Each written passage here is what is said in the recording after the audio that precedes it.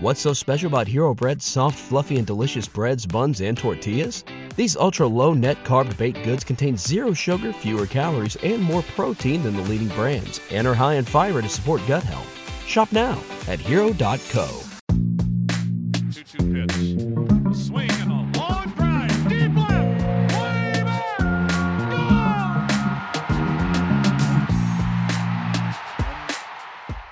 What's going on, everybody? Welcome to another Baseball America podcast. I am Carlos Collazo, hosting today's episode of another Prospects podcast. Today, we actually have Kyle Glaser running you through the Cubs system. Kyle did a number of teams, but the Cubs was one of them. The Cubs are in an interesting point at this moment. Last year, they went 34-26, won the NL Central, pretty competitive division last year, lost in the wild card series. But there's a lot going on in the organization, a lot of changes. The team obviously recently traded Yu Darvish away for a prospect haul. Theo Epstein has stepped down. So the state of the Cubs is kind of in a bit of a jumble right now from the outside looking in. So we're going to have Kyle come in to kind of explain where the team's at, where the farm system is at, how they're looking for next year and in the coming years. Kyle, how's it going? And I guess just what are your thoughts on the Cubs organization before we start jumping into some specific players? The Cubs are an organization in transition. We started to see it last year. I mean, the most visible change, obviously, was David Ross coming in and replacing Joe Maddon as manager following the 2019 season. But even under the surface, within the organization, there were some changes. We saw the Cubs bring in a new scouting director, Dan Kantrovitz. They hired a new farm director, Bobby Basham. He'd already been in the organization, but moved him into a new role. Former scouting director Matt Dorey and former farm director John Madison remained in the organization in new roles. But anytime you have a new scouting director, new farm director, there's going to be some changes. And then we've just seen those changes really accelerate this year. Theo Epstein stepping down, the Darvish trade, Kyle Schwarber and Albert Almora non-tendered, which again made sense from a baseball perspective, but just in the sense that these are two players that had been there for a while. You have Chris Bryant on the trade block, Bryant, Anthony Rizzo, Javier Baez, all set to be free agents after 2021. So you have a lot of change happening now and potentially more change with those three potentially leaving the organization after next year. There's just a lot of change, and it's hard to make any predictions in terms of the future outlook because a lot does depend on what do they do with Anthony Rizzo and Chris Bryant and Javier Baez. And we just don't know right now. There's so many different factors. You have the pandemic, and owner Tom Ricketts came out and claimed quote unquote biblical losses. Again, some of those statements should be challenged, but the overall point is this is clearly a team that is shedding costs rather than adding them. And that's going to be a big driver of the moves they make in the major leagues. And we've already seen that be a major driver in the trade of Yu Darvish.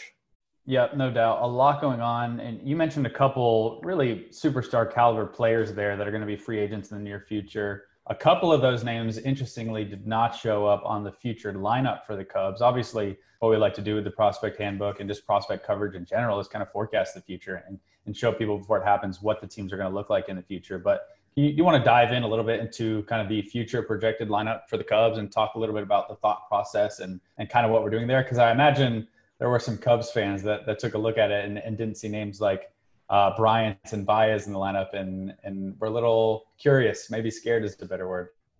Yeah, no, it was kind of interesting seeing a lot of Cubs fans when we released the top 10 online. It seemed like a lot of Cubs fans, Cubs writers were parsing and dissecting the future lineup. And I realized I probably should have done a better job of explaining the thought process there.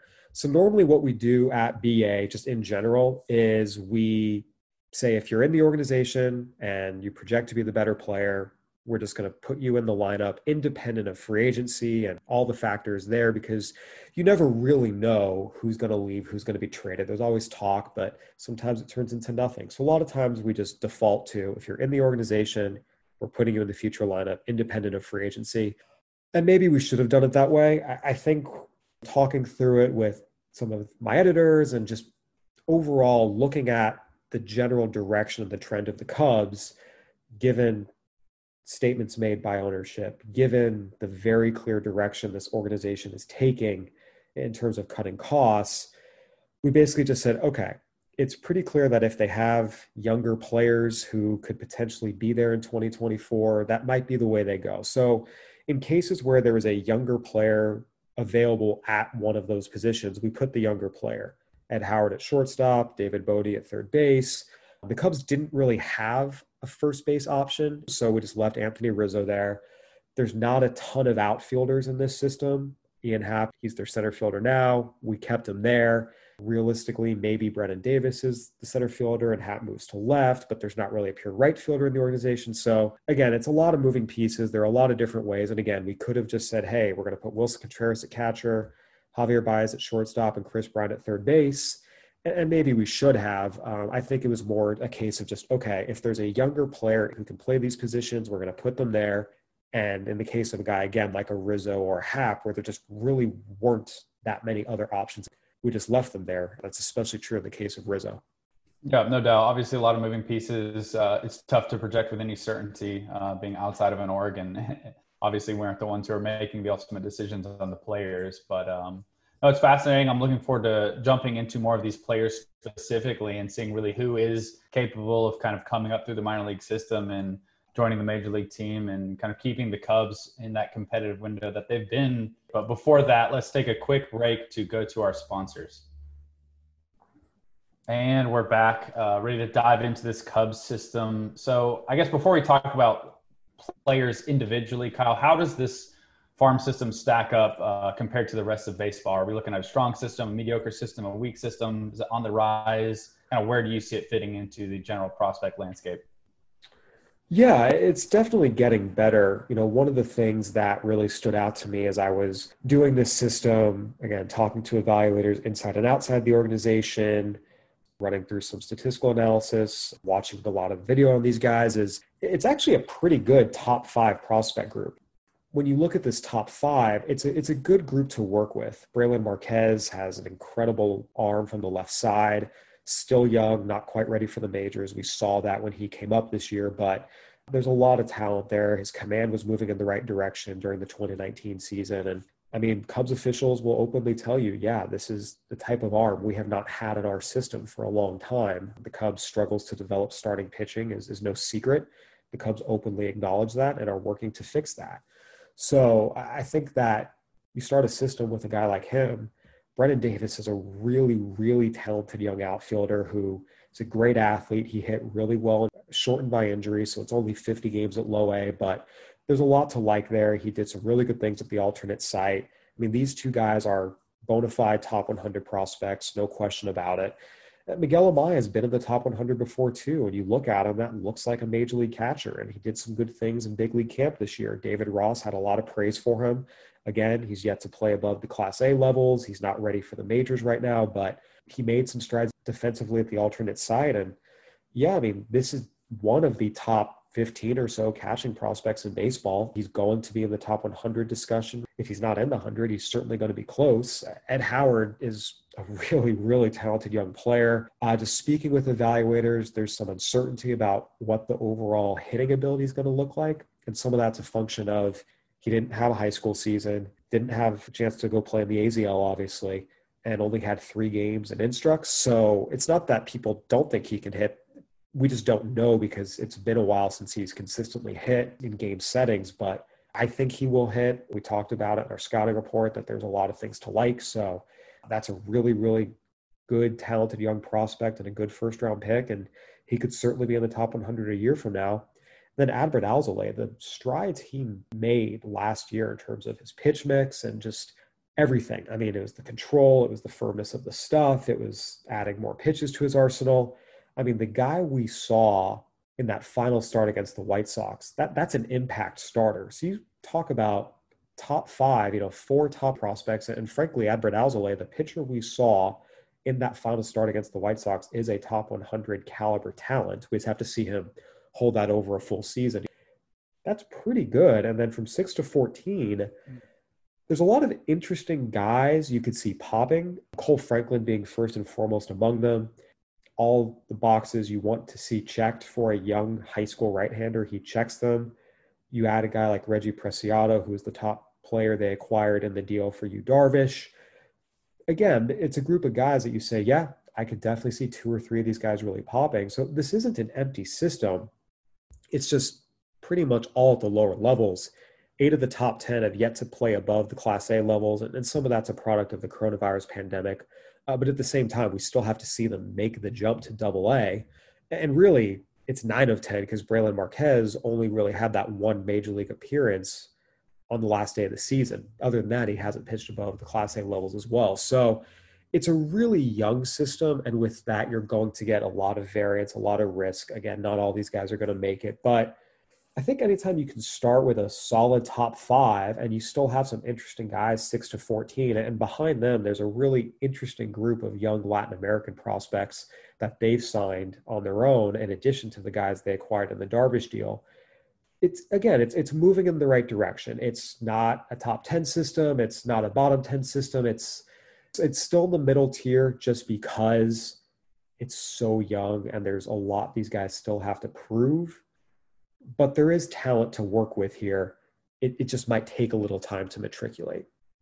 No doubt. And you did a good summary of just kind of going into why the top 5 is exciting. But I kind of want to go back to the number 1 player, Braylon Marquez, and just see how close Brennen Davis was to that number 1 spot. Obviously, Marquez has an elite fastball from the left side, but Davis, as you mentioned, really impressive player in his own right, plus power and run combination. That's always exciting from an outfielder. So really, how close was the conversation at number 1? Is this one of the systems where it's pretty obvious going in, you knew who the top guy was? Was it difficult to kind of sort these players out? I guess what's the gap between them in your mind?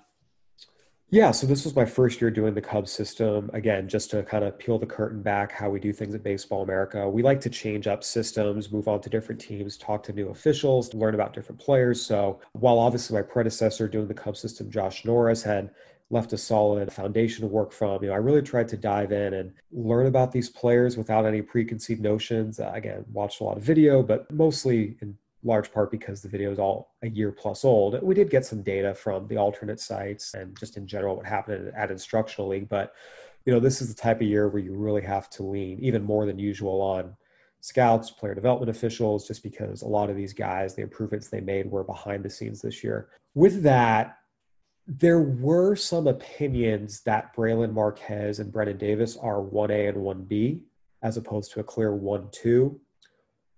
With that, it was also fairly consensus that, Marquez is the number 1 guy. He's the guy in this system that, has the highest ceiling and projects to be, the most impactful big leaguer, just because you have a 97, 98 mile an hour fastball that gets up to 101, 102 from the left side. He separated out a slider and curveball at the alternate site this year, doing some pitch design work. Slider is now upper 80s and has some real power to it and is definitely a potential swing and miss pitch as he continues to develop it and be more comfortable with it.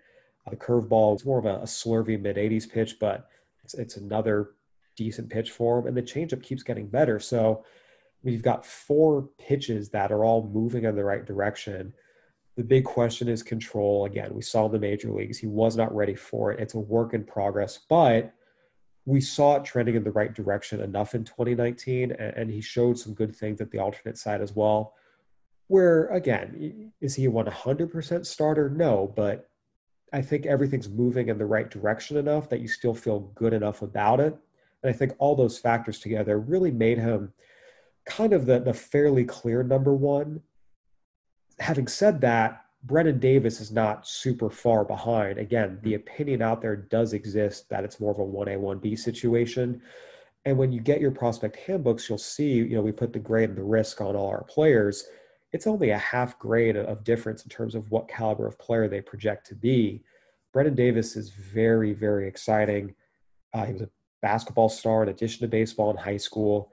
And despite the multi-sport background and maybe not having as much baseball experience as some of the other players, he came right out and adjusted really, really rapidly and had a really, really strong showing at South Bend in his first taste of full season ball. And when you see athleticism, you see production. He made a lot of positive strides at the alternate site this year. Again, it's all good. There's nothing to bang the kid on. Again, just Marquez has also done it at a higher level, getting up to high A last year. So again, there's a lot to like about both these guys. They're both top 100 prospects. There is some separation, but it's not enormous. And the Cubs can feel pretty good about, hey, these are the top two guys in our system, it's a better top two than quite a bit of other top twos, especially when you look at other teams in the back half of our organizational talent rankings. Awesome. With them being kind of a 1A and 1B situation going on there, how would you kind of do the next tiers? How would you lay those next tiers out in the system, and how deep, I guess, would you say they go? Yeah, so this was the clear top two, Marquez and Davis. No one else really got any support for being in the top two. I mean, this was the very clear top two, no questions asked. The next group, if you will, is the 3 to 5, Ed Howard, Miguel Amaya, and Adbert Alzolay. This group, I talked to a lot of different people, and these three were ordered in three different ways a lot. There were some people who said, hey, the way Alzolay grew this year, we're looking at a right now major league ready mid-rotation starter, and that's a pretty rare commodity. He should be 3. Other people looked at Ed Howard and said this is a tremendous athlete with an incredible glove and just immense athleticism, defensive ability, and mature beyond his years. You trust in all that. We think the bat's going to come around, and that could be a foundational type of shortstop. And still others said, hey, it's so hard to find catching. Miguel Amaya has power. He swings at the right pitches. He gets on base. The defense is coming along. You know, the scarcity of catching, he should be the guy. So ultimately, Amaya got the nod, just given how impressive he looked in big league spring training, the positive reviews from David Ross he was on the record with, the strides he made defensively at the alternate site, the scarcity of catching. Ultimately, he got the nod. But if you wanted to argue Ed Howard should be 3, I don't think that's an incorrect opinion. I think it's totally valid. And Adbert Alzolay as well. These were 3 really talented players who, as I mentioned earlier, all have shown you things where you say, yeah, this could be a top 100 prospect. Yeah, Howard is a really interesting one. I kind of want to dive into him a little bit, just having a little more familiarity with him as a recent draftee, obviously covering him pretty extensively before he was drafted. I'm kind of curious as to what you're expecting from him offensively, and just the question marks there, because I think that is kind of the big question with Ed Howard is how much is he going to do offensively? As a draft prospect, he was the pretty much unanimous top defensive shortstop in the class. It was not a great prep shortstop class by any means. Just him and Carson Tucker went in the first round. I did talk to some people who preferred Tucker to Howard because they were a little bit more convinced that his hit tool was going to progress. But at the same time, Ed Howard had a bit of bad luck with 2020. His season never got started. He could never really prove it during the spring. But at the same time, I don't really know how much he would have moved the needle with his bat, considering the high school pitching that he would have faced if he did have a high school season. I think the Cubs is an interesting fit because they have done such a good job developing hitters, although most of the bigger names that they've developed recently have come from the college side, but I don't see any reason why they wouldn't be able to do that with a high school player. So just what was your general sense of the offensive upside and maybe his chances to become an average hitter in the future? Yeah, I spent a lot of time digging in on that, and the range of opinions was extraordinarily wide on what kind of hitter Ed Howard is going to be. And again, a big part of that is didn't get a high school season, didn't get to go out and show what he could do in the AZL. As I mentioned, instructionally, it was only 3 games. The Cubs were very, very happy with what they saw. They think he has a chance to be a potential star. And I think with Ed Howard and the type of hitter he projects to be, again, the range on, just the pure hit grade, it was anything from 40 to 55. The power projections were anything from 40 to 50. That adds up. There's a big difference between a guy who hits 260 with 16 home runs and a guy who hits 240 with 8 home runs. So I think for us, what I ultimately settled on was give this kid the benefit of the doubt. You look at the swing, the athleticism, the work ethic is elite. He's a baseball rat, loves the game, puts in the work. So ultimately I leaned, okay, let's give this kid the benefit of the doubt. And the most optimistic all-around projection I got in terms of hit and power was that 260, 15 to 18 home run range. So let's say this is the optimistic projection. But then note that given the work ethic and given there's just so much we don't know about how he progressed this year, make sure to not leave that as this is the cap. It will never get any better than this, because this is the type of situation where big growth, this age range, great athlete, great work ethic, where this could be a guy that surprises you.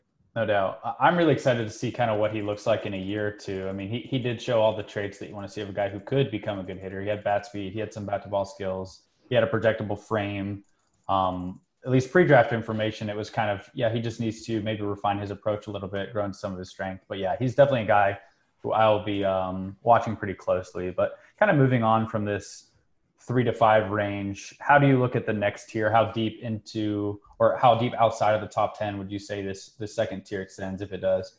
Yeah. As I mentioned, there's a clear top tier with the number 1 and 2 guys. 3 to 5 is the next tier, and it really opens up. I mean, realistically, from 6 to 14, you had players that Cubs officials and out of org officials said, oh, he should be in the top 10. Well, it's like, well, we've got 9 guys for 5 spots. So how do I cut this down? You have a group of guys who there's really just a wide range of opinions on. Cole Franklin and Ryan Jensen, who checked in at 6 and 7, they were pretty consistently the guys of, they do need to be in the top 10. Talked about Franklin earlier, an arrow up guy, and as someone that I know I'll be very interested to see what it looks like next year when he jumps into a full season again. He's only thrown a little over 50 career innings, so we have to see how everything holds up over a full season. But again, just given 3 pitches, now the breaking ball's coming along, the body, the control, the pedigree, there's a lot to like there. And Ryan Jensen, lot of power. I mean, just a lot of power in that right arm. Even if the control doesn't come, some people said they thought he could get to above average strike throwing. Other people said they didn't think it'd be more than fringe average. And that's something that's going to ultimately determine whether he's a starter or reliever. Just the pure power in his arm, the athleticism, slider. There should be a major league role for him somewhere, just as long as he continues to develop. Again, there's split opinions on what those guys are going to be, and they have a lot to prove, but there's a sense they should be in the top 10. And then you just got wide ranges of opinions on Christopher Morel, Chase Strumpf, Riley Thompson, Corey Abbott, Burl Carraway. I struggled a lot personally not putting Corey Abbott in this top 10. I think he has a very real chance to outperform some of the guys on this list ahead of him.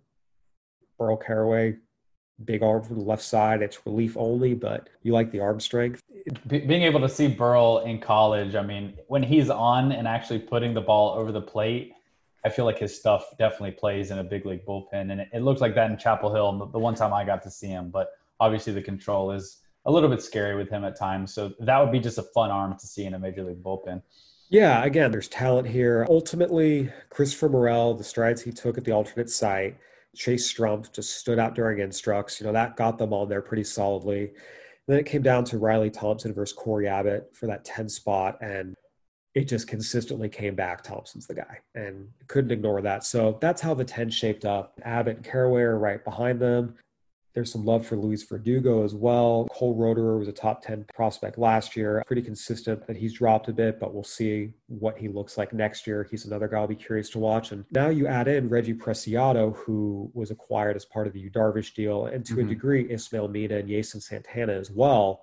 Yeah, I was about to ask, you probably should dive into this Darvish trade haul and just see kind of how that changes the system, where these guys slot in, because we couldn't have had a more perfect trade in the sense of the writer being responsible for both prospect systems. So you are well equipped to line these guys up and just know where they fit with each other. What do you think? I know you've talked about this trade previously. What are your thoughts on the package and kind of where do you think these guys fit in the system, and what should Cubs fans be expecting from these guys? Yeah, so we broke down the trade in depth on a trade podcast I did with JJ Cooper. I encourage everyone to go back and listen to that to kind of get the full view of everything. The short version is the Cubs took on an enormous amount of risk. Even the evaluators who love Reggie Preciado and Ismael Mina, Jason Santana, and Owen Casey all say, hey, we like these guys. If you're going to take a risk, these are the guys you take a risk on. But you can't take that much risk for Yu Darvish. And again, it's not really an upside versus proximity debate because the Padres had guys with equal or greater upside who are also closer. In terms of the guy who will potentially make me and everyone else eat their words, It's probably Reggie Preciado. He's going to go into the top 10, 8 to 10 range, could be higher in a few years. Really, really talented, instinctive young player who he's already close to 6'5". His official listing is a little shorter than that because that was what his height was when he signed. He's grown since then. So he's nearly 6'5". There's room to fill out and projectable power there. Good feel for contact as a switch hitter. Ultimately, it's just going to come down to how does this guy's body fill out? Does he become big and huge and become a corner guy who's reliant on power? Is he going to stay sleek and quick enough to handle shortstop? We just don't know. He's 17 and has yet to play a professional game. And I think it's important to note that with all these guys, because they're so young and because they're so far away, there is a lot of discussion still about which one of these will be the best guy. Preciado was the highest ranked of these in the Padres system. I felt comfortable with that ranking, but you can find people who say they're not as high on him and they prefer Ismael Mina. You can even find people who say they prefer Jason Santana as a twitchy middle infielder who consistently gets the bat to the ball and has actually performed. He's the only one of these four who has played a professional game. So they were all bunched together in the Padres system. They were all 15 to 20 range. In the Cubs system, again, Preciado goes 8 to 10. Mina, it's probably 10 to 12. Again, I need to dive in a little more on some things, but that's where he slots in. With Santana, it's probably in the 14 to 16 range. And Casey is a very talented, powerful left-handed hitter who's very young. He didn't get a chance to play during Instructs. He was hit by a pitch on his elbow when he first got to Instructs with the Padres and suffered a hairline fracture, and that kept him out for the rest of the fall. So didn't really get a great chance to see what he could do where he is right now, but he was very well regarded out of the draft. The Padres brought him to their alternate site, where again, he's just super young, so it's hard to read into too much of anything that happened there. Again, there's talent here. It's just they took a lot of risk. Even the biggest supporters of these guys, Preciado, Mina, etc., I mean, it's unanimous. Yeah, the Cubs needed to get someone more advanced back if you're going to trade Yu Darvish. And that's where the finances came in.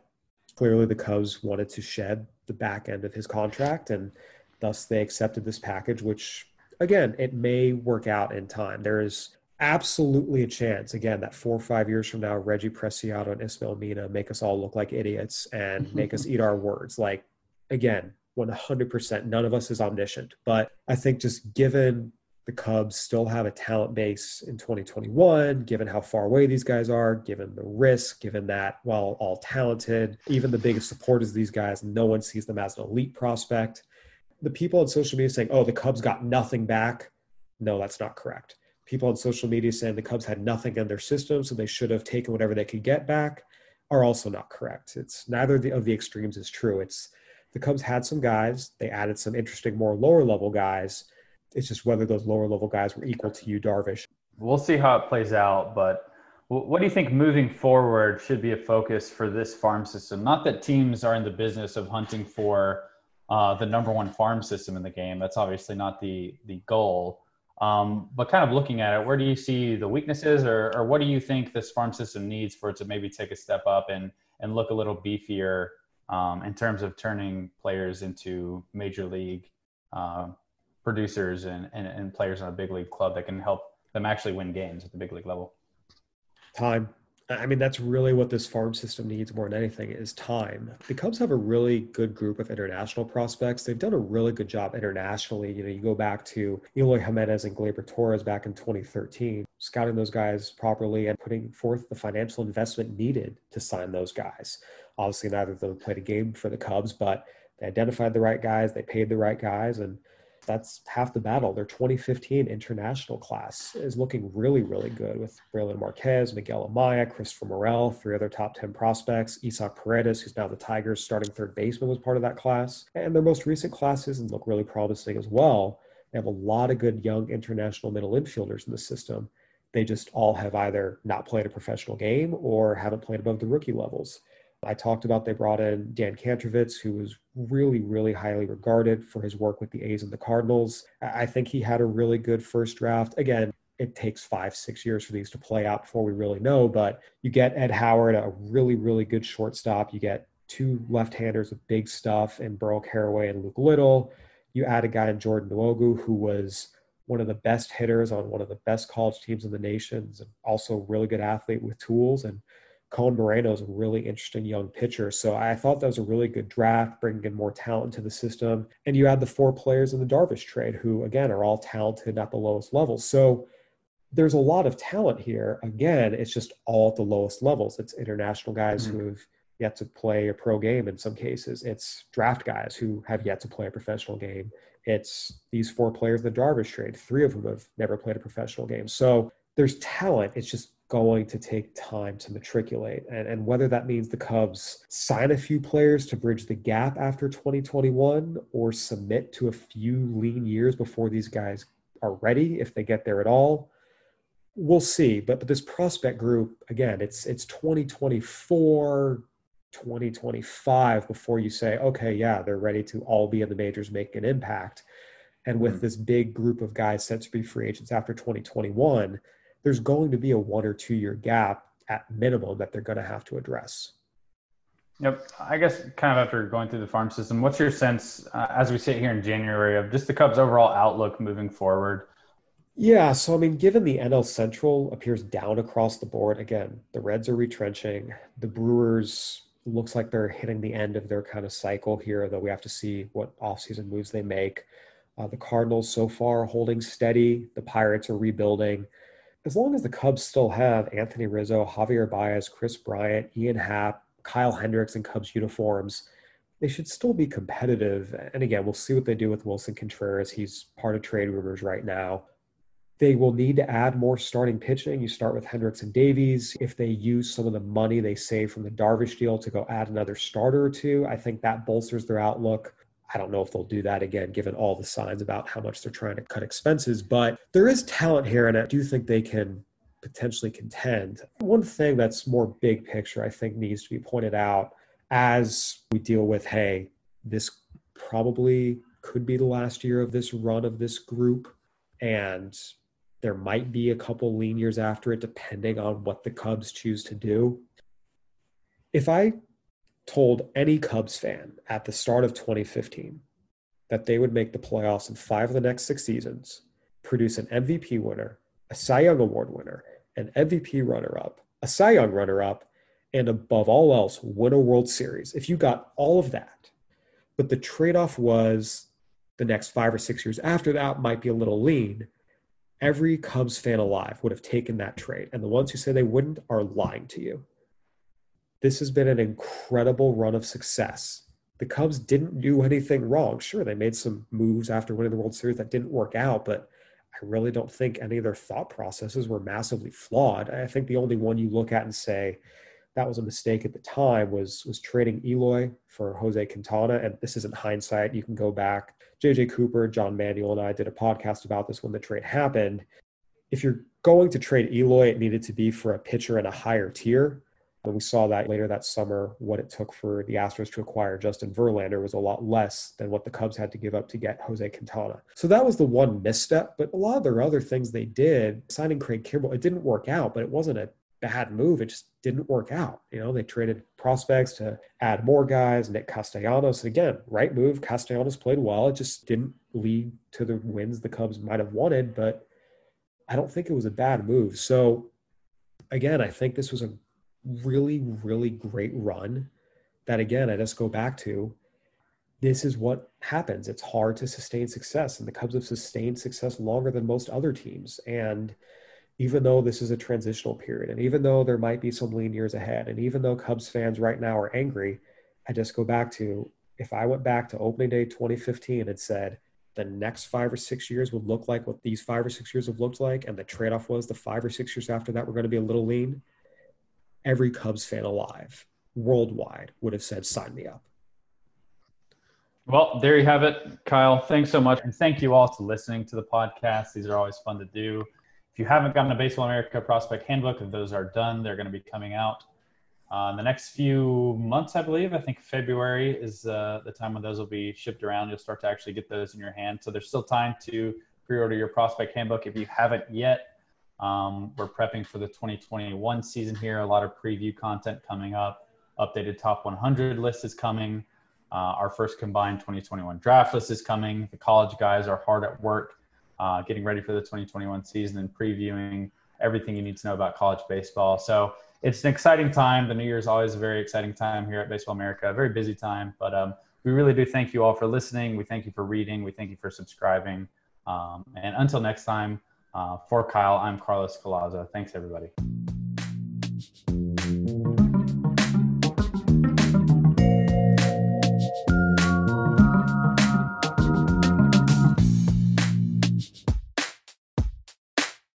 What's so special about Hero Bread's soft, fluffy, and delicious breads, buns, and tortillas? These ultra-low net-carb baked goods contain zero sugar, fewer calories, and more protein than the leading brands, and are high in fiber to support gut health.